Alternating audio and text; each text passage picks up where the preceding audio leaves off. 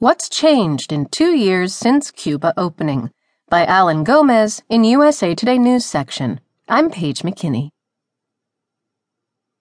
In the 2 years since President Obama and Cuban President Raul Castro announced that the Cold War foes would reestablish diplomatic relations, the biggest beneficiaries have been American travelers. Getting to the long isolated Caribbean island has become far easier, thanks to a series of regulatory changes on both sides that have allowed more people to travel to and from Cuba. Travel to Cuba purely as a tourist is still prohibited under the economic embargo the U.S. maintains on Cuba.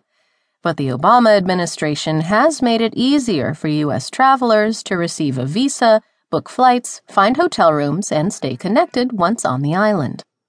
Obama hasn't seen progress on some of his other goals.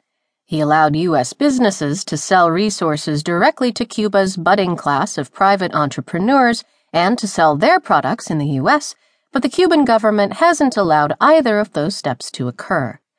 Nor has there been any progress on improving Cuba's human rights record and changing its one-party, communist-run government.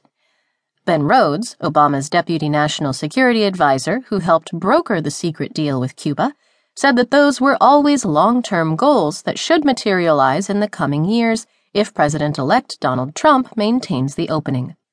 "This is a long view," Rhodes said. "My belief is that the only path to success comes through engagement and not through retrenchment.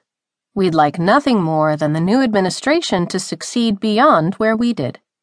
Here's a look at some of the biggest changes seen in Cuba over the past 2 years. More ways to get there. When an American Airlines flight landed in Havana on December 5th, it marked what could be the biggest change in the new relationship.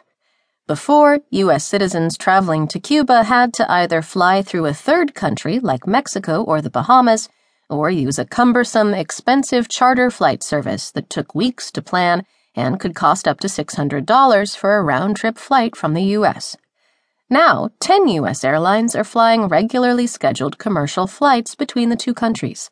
Travelers can now hop online and book round-trip flights under $200 with these airlines: Alaska, American, Delta, Frontier, JetBlue, Silver, Southwest, Spirit, Sun County, and United.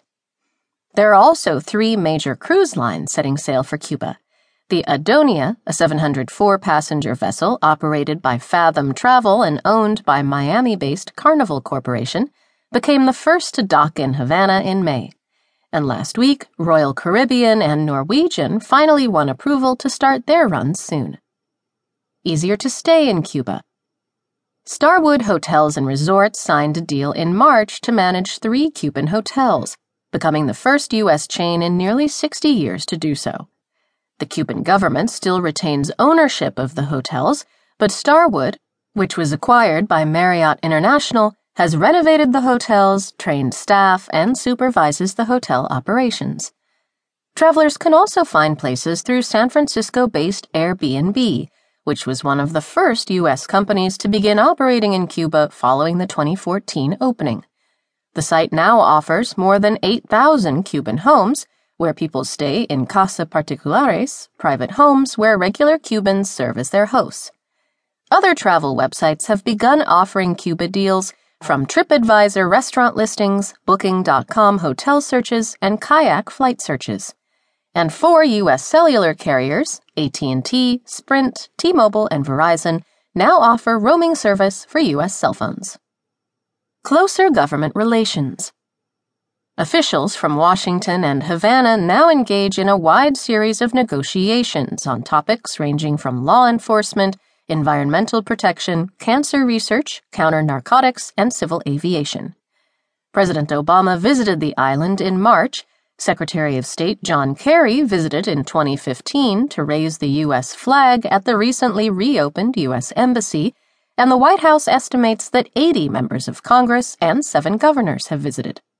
Both countries have reopened embassies in Washington and Havana, and diplomatic talks happen much more frequently. It used to be that every interaction between the U.S. Embassy and a Cuban official required a formal note and approval from the government, said Jeff Thale, program manager for the Washington office on Latin America. Now they just get on the phone and